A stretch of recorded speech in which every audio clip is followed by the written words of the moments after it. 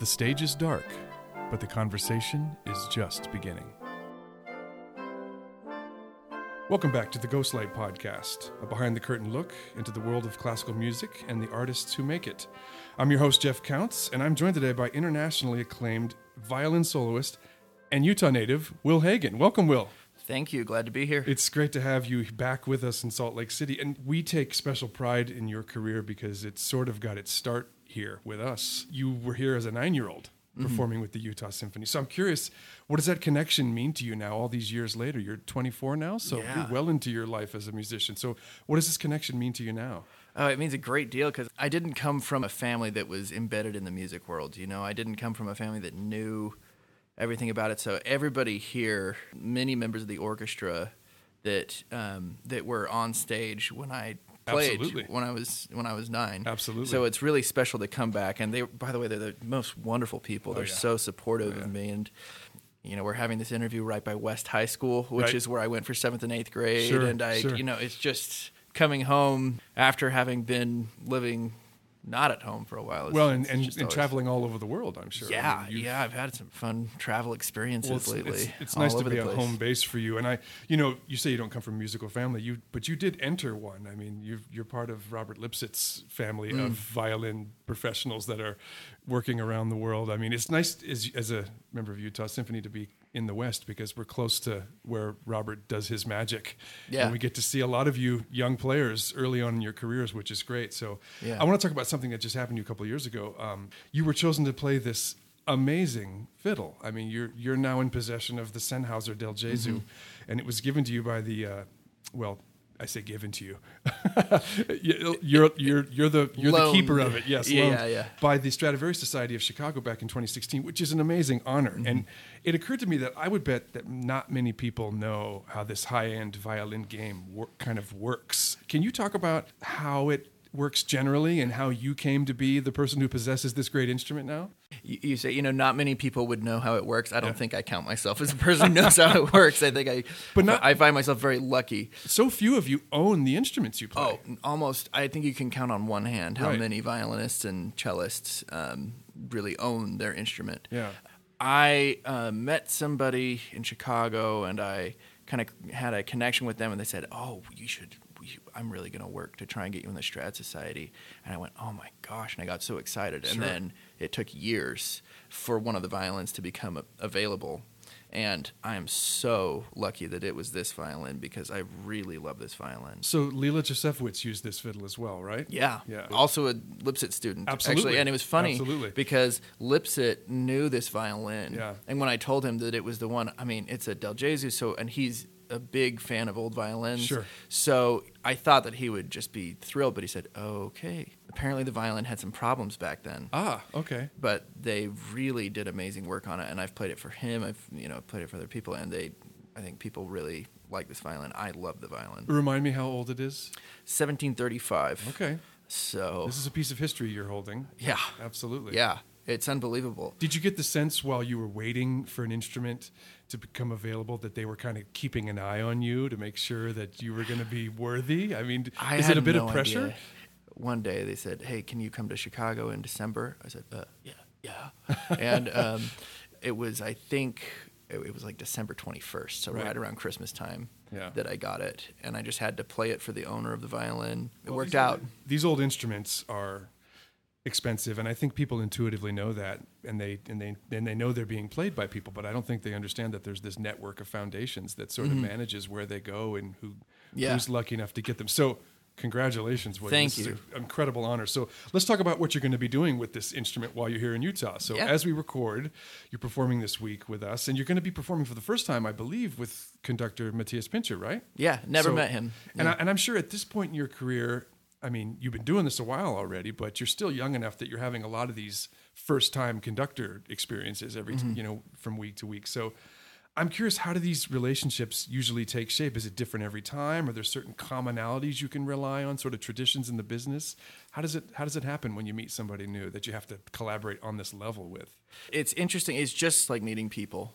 Every conductor has their own personality, just like every person has their own personality. And some conductors really take an active part in the interpretation, which I actually like, Yeah. and some people don't, and I also like that. Sure. I'm really excited to work with Matthias Pintscher because he has such a wide and broad education. Absolutely. And Studied as a experience. violinist. Yeah. And composes, which gives you an incredibly in-depth perspective, I think, on every single piece of music that he would ever conduct. Yeah. He's really, I know that he likes, or it seems that he likes working with young people because my wife, her final concert at Juilliard, the commencement concert, was conducted by Pintscher, and they loved him. He conducts a lot of young people. He does so many diverse things. And I was surprised to be playing the repertoire that I'm playing with a composer. You know, these are very virtuoso showpieces, and I thought that I would be playing something very intellectual or, you know, I don't know. No, you're doing show-off music. This is show-off music. Yeah, this is Rip Snorton concert violin music. Ravel and Saint-Saens and the introduction and Rondo absolutely, Capriccio. Exactly. So, which might be the most syllables in any piece of violin music. It might indeed be longer than the piece itself. But yeah. Well, I'm really looking forward to see what the two of you do together. He's well loved here. So are you, and it's going to be great to have you sort of two Utah favorites collaborate on this.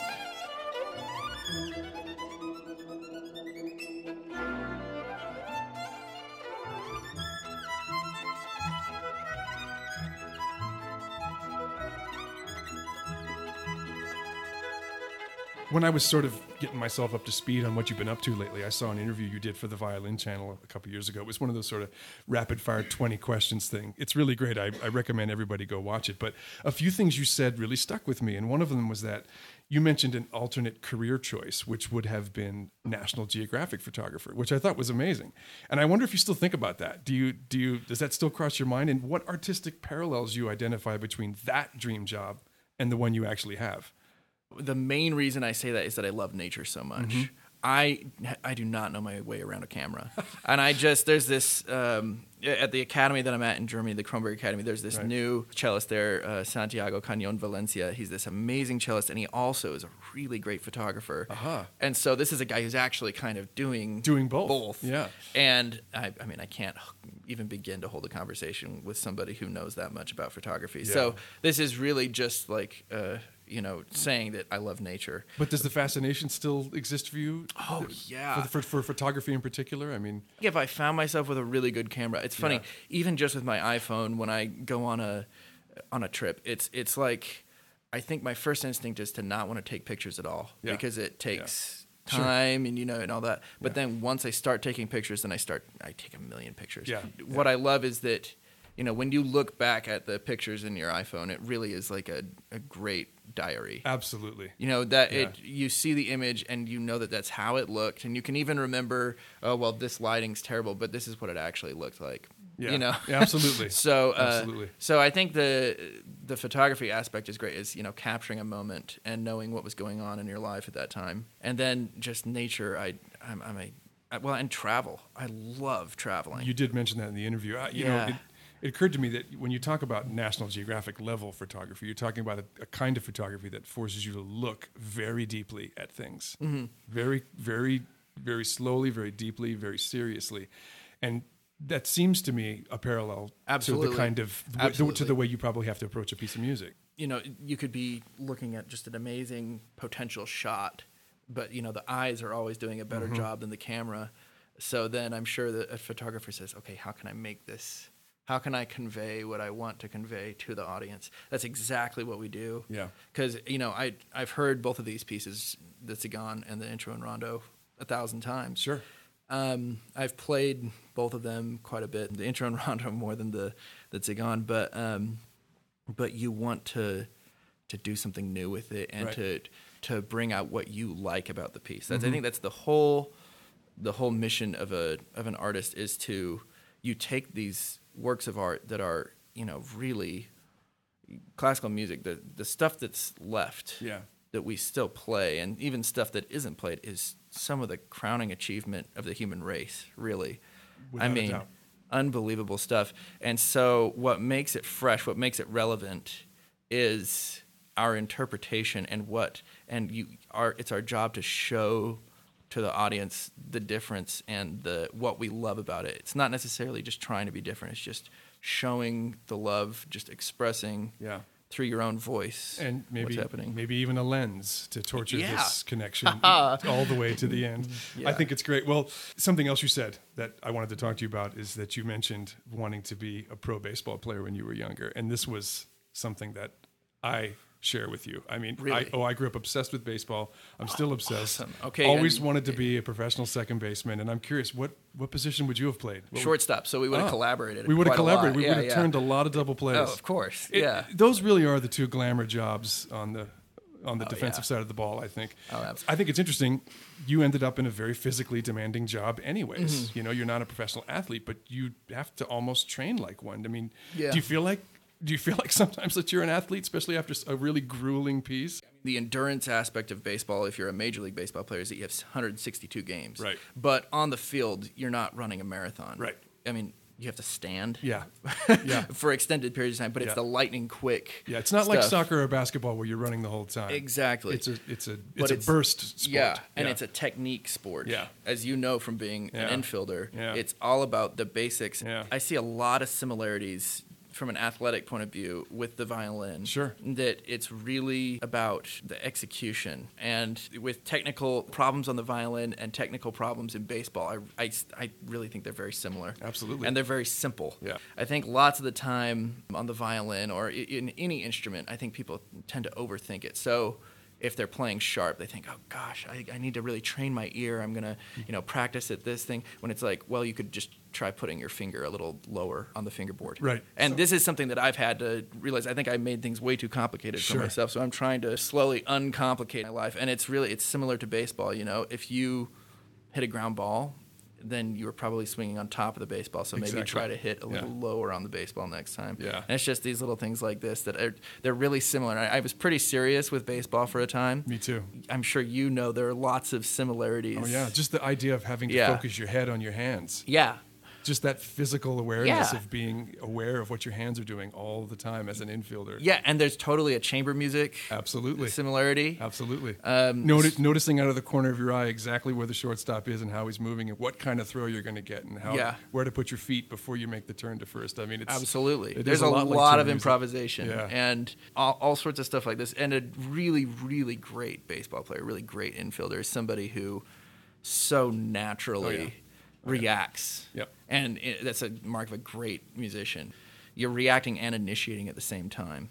And I think you and I should collaborate on a book about baseball as chamber music. And maybe we'll do that as a podcast bonus episode where we speak for 3 hours. And because I could talk about this all day with you, Will. Game 7 tonight, too. I know. So I won't even open that can. I know. And as we record, Game 7, Dodgers and Astros, and you probably, I can imagine, as a San Francisco fan, are rooting hard for the Astros. This is interesting. Okay. This is interesting. So I'm going to be very diplomatic here. Okay. I went to school in L.A. for I years and too, years. So, I mean, my second favorite team in the NL West is the Dodgers. How is that possible? You're supposed to hate them. I'm supposed to hate them. I'm just a rotten Giants fan, apparently, because I should have this burning hatred. I have all these Giants fans who are, rooting hard for the Astros. Of course. And this is just, for me, it's a win-win series because with the hurricane and everything. It's just absolutely. Both teams for me.